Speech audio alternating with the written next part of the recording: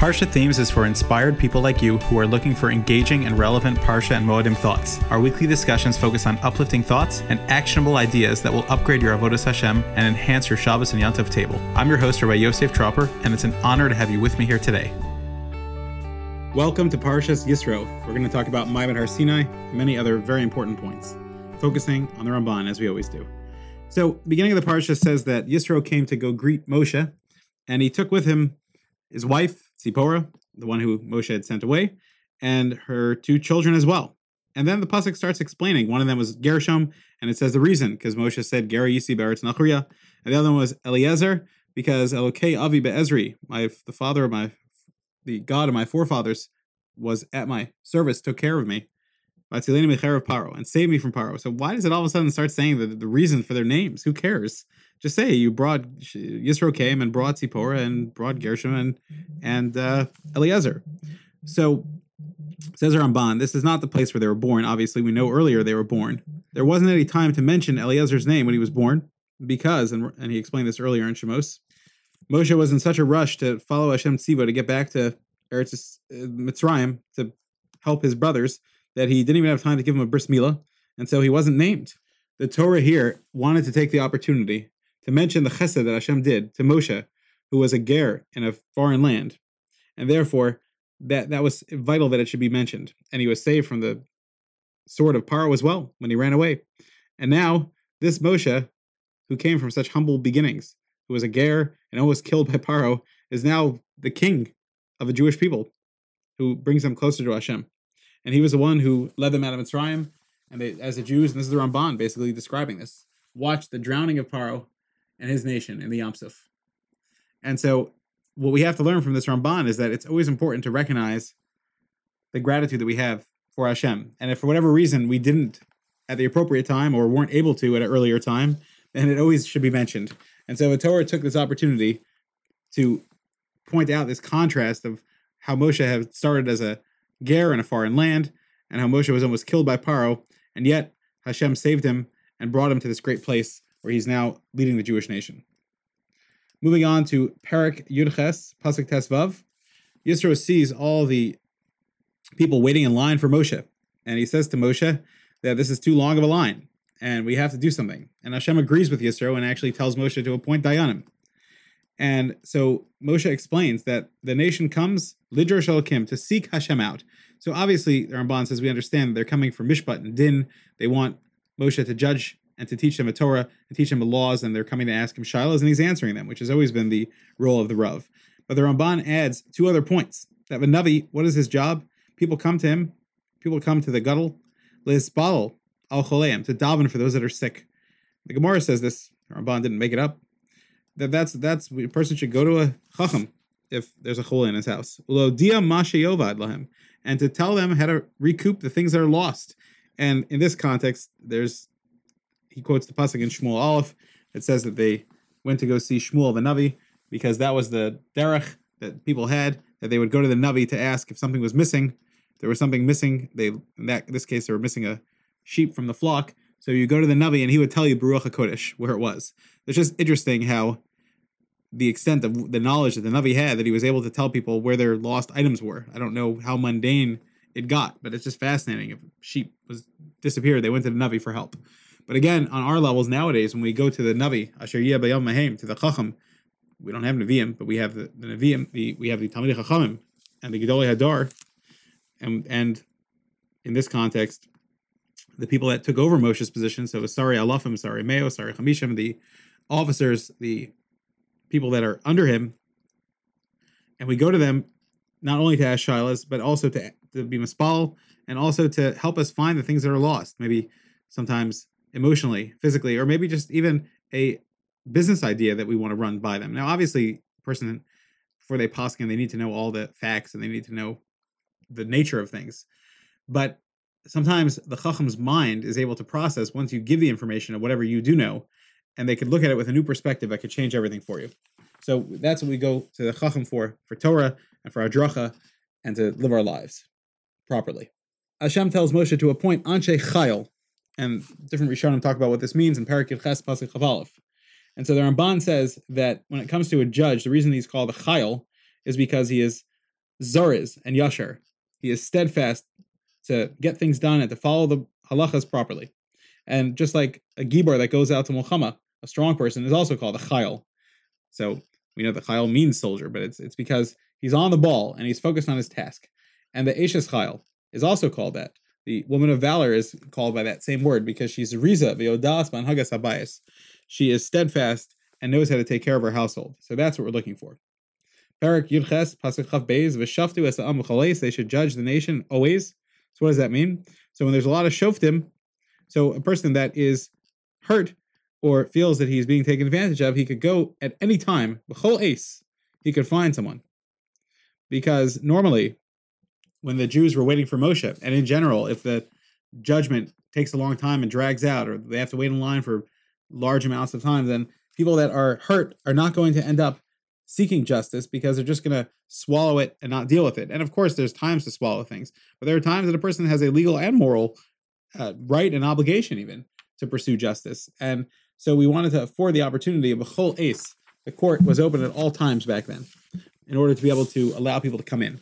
And Yisrael Belsky, who dedicated so much of his energy in the last, especially 25 years of his life, passed away 2 years ago at age 78. The last 25 years of his life, he had his Bezdin, and he was not scared of anyone. But his idea was he was a defender of the Almanos and the Yisomim and the downtrodden and people that didn't have others to advocate for them. He stood up for them. And that's the purpose of a Dayan, is to stand up, obviously, for justice, but especially for those that wouldn't otherwise have it. Parak Yud Tes Pasuk Aleph, B'chodesh HaShlishi, it's Sivan, and the Torah is being given. And the Ramban says a number of interesting points, but one of them specifically I want to focus on is that at this point, when they got to Har Sinai, the Asafsuf, the riffraff, the people that came out of Egypt and claimed to convert the Erev Rav, they were not privileged to be close to the Jews, and only the Bnei Yisrael were allowed to be near the Har, but the Erev Rav had to be all the way behind them, because only the Jews got the Torah. And the Maharal extrapolates on this Ramban and other Chazals that it was only in the zechus of the breaking that the Jews had when they were in Mitzrayim, all the Koshi Hashiba that they were pained by, that they earned the ability to acquire the Torah. Eretz Yisrael is Nikna B'Yisurin, Torah and Olam Haba are Nikna B'Yisurin. And so Torah has to be earned. And the Erev Rav, even though they were converts, maybe not sincere, but nevertheless converts, they did not suffer the oppression in Egypt, and therefore they were not on the same level of the Jews and could not be as close up when the Torah was given to us by Hashem to the Jewish people. Parak Yud Tes, Pasuk Tes. So Hashem appears in Anan, and the Ramban says, and there's a famous Machlokas, which we'll go into a little bit more, that Ba'avor Yishma Ha'am Devarai, I want the nation, Hashem says, I want the nation to hear my actual words. And they will all be prophets at Har Sinai when I reveal myself. Lo ya'aminu mipi acherim. I don't want them to believe based on other people. And this is our Masorah that we have, that Klal Yisrael heard Hashem talk at Har Sinai. Chazal say that Hashem opened the Zion Rekiim and the Jews saw Hashem. They experienced Hashem at the deepest possible level. Parak Yud Tes Pasuk Yud Gimel. It says, Bimshoch Hayoval, at the blast of the shofar, Hema Yal Bahar, then you're allowed to enter. So this is the shofar of the Ayil and the Elo Shel Yitzchak. That's what Rashi says. That's where it came from. This is that shofar. However, the Ramban says, I don't understand this, because if it was the El of Yitzchak, that was Yitzchak's Ayil, the ram there, at the end of Parshas Vayera, during the Nisayon of the Akedah, it says that it was burned as an Ola. And so Ola has to be totally burnt. Including the karnayim, the horns, and tlafim, and the hooves, and everything is burnt in an ola. And so the Ramban says, well, maybe, Rashi is based on Chazal, so maybe it means that Hashem took the dust, the dirt that was the ash after it was burned, and he restored it back to being this shofar. But if you ask me, says the Ramban, according to my understanding, this Haggadah is really a sod. This Chazal is really a sod, and it's referring to the kol, which is Pachad Yitzchak. I don't know what this means exactly, but the screaming of Yitzchak or the Pachad of Yitzchak, it was the same midah that was there, and that's what it refers to. However, other Mefarshim argue with Ramban, and they say that perhaps the horn was not burnt, and the way they explain it was that perhaps the horns were cut off before it was designated as a Ola. But then they say, well, it says that it was Ne'achaz b'svach, and Chazal say that its horns were entangled. So again, it seemed to have had horns. But again, obviously, like the Ramban is saying, this is a mystical thing. But this is based on a Pirkei of Elazar and other Midrashim, and it's very simple to explain that there's some spiritual quality that's being used here, because the other Chazal say that part of the skin was used for Eliyahu Navi's belt. So once again, this is a Ola, it was burnt, that needs to be explained. So obviously there's a very mystical thing that the left horn was used for Ma'amad Har Sinai, and the right horn will be used for Yemos HaMashiach to announce the coming of Mashiach. Okay. Parak Chaf, Pasuk Beis, Anochi Hashem Elokecha. This is the Pasuk. Mitzvah say, to believe in Hashem, Big Machlokes Rishonim, whether it's a mitzvah or not. Obviously everyone agrees Amunah is a mitzvah, but it might be a prerequisite. So, She'im Malchusei Ein Chamekabim, the Ramban explains that if you're not Mekabel my Malchus, then Gezerosei Heichatem Eskamen. Then everything else in the entire Torah, how are you going to fulfill that if you don't admit that I'm the king? That I'm the king. And in Parak Chaf Pasuk Zayin, the Ramban brings down, let me explain to you the Kabbalah that I have from my Rabbeim, that all the Aseret Sedibros were heard by the Jews from Hashem, just like the Psukim indicate clearly. However, the difference is that for the first two Dibros, that they heard the words of Hashem and they understood it, just like Moshe understood it. However, for the rest of the Dibros, after Anochi and Lo Yeh, which Chazal say also might have been said in one breath, so to speak, the other Dibros, they heard the Kol, but they didn't understand it. And Moshe had to translate it for them. So we don't know exactly what this means, but there is a machlokes between the Ramban and the Rambam.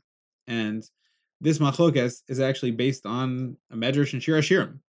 And the two shittas of the Medrash and Shir HaShirim are actually what the Rambam and the Ramban argue with. Rabbi Shua ben Levi says the first two Dibros were what the Jews heard from Hashem, and the Rabbanan say that all the Dibros are what they heard.